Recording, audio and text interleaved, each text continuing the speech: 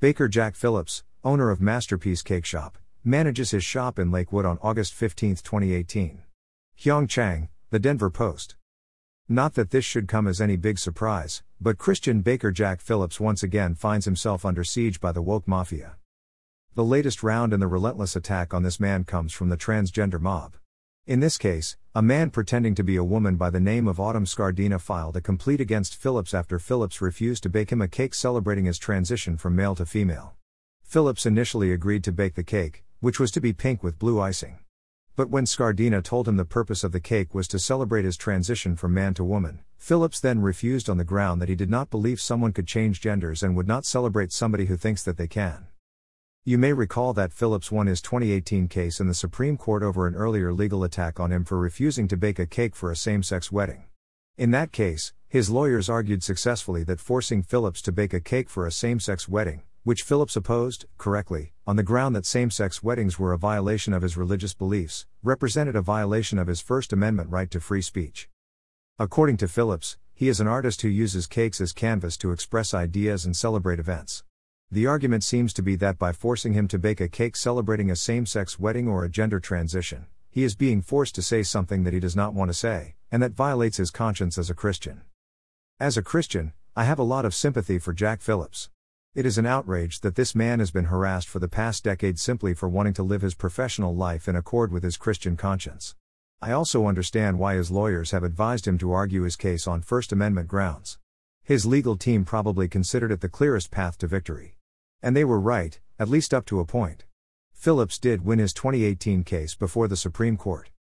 But now he's back in legal hot water again, and part of the problem is that his legal advisors did not attack the fundamental issue in his original case. Phillips had the right to refuse to bake the same-sex wedding cake. But the ground of his rightful refusal was not the First Amendment, but rather his rights as a private property owner.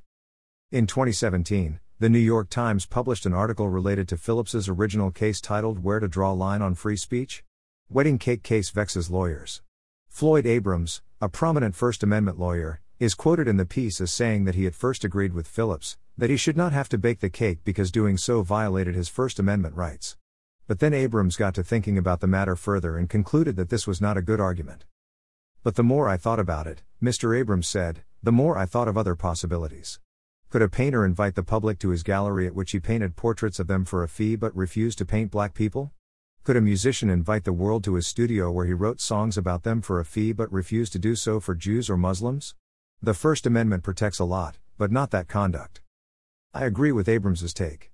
The First Amendment does not protect the right of a painter or a musician to refuse service to blacks or Jews or Muslims. The First Amendment is about Congress not passing laws restricting free speech. It also covers government agencies such as the FBI and CIA, preventing them from using social media platforms to subvert Americans' right to free speech. Jacob Hornberger, a libertarian thinker, also concurs with Abrams.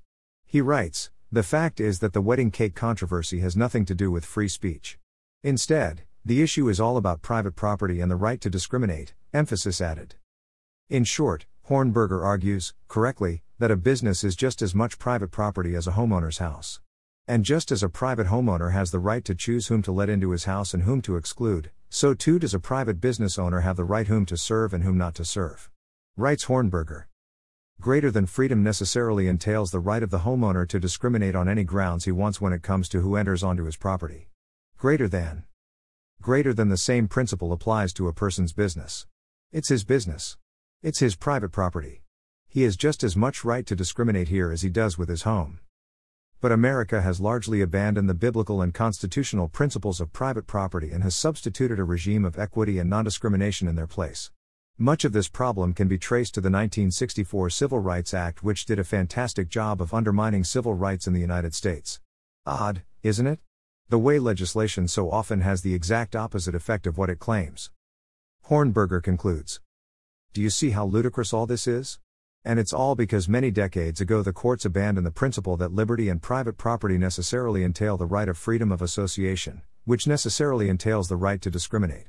If they hadn't abandoned that principle, there wouldn't be a wedding cake controversy before the Supreme Court, and Americans would be less controlled and regulated by the state than they are today. It is imperative that liberty-loving Americans, and Christians in particular, make the correct arguments when it comes to defending liberty. American Christians are likely going to be facing many more such situations as Jack Phillips has faced. The recently passed Respect for Marriage Act is one such avenue of attack. This law, recently signed by Biden, concerns some that it could be used to go after churches that don't support same-sex marriage. The concern is that some gay couple might approach a Bible-believing church asking to use the facilities for the wedding ceremony. When the church refuses, the gay couple will then sue the church for discriminating against them. Churches being sued for denying the use of their facilities for same-sex weddings may sound far-fetched, but this story from 2017 indicates that this is not a real possibility. According to this piece, an LGBT organization in Ohio has announced plans to target churches if they refuse to offer their property to be used in a homosexual wedding. Churches have an absolute right and a Christian duty to discriminate against same-sex marriages, both on religious liberty grounds and on the grounds of private property. It's important for Christians to understand this.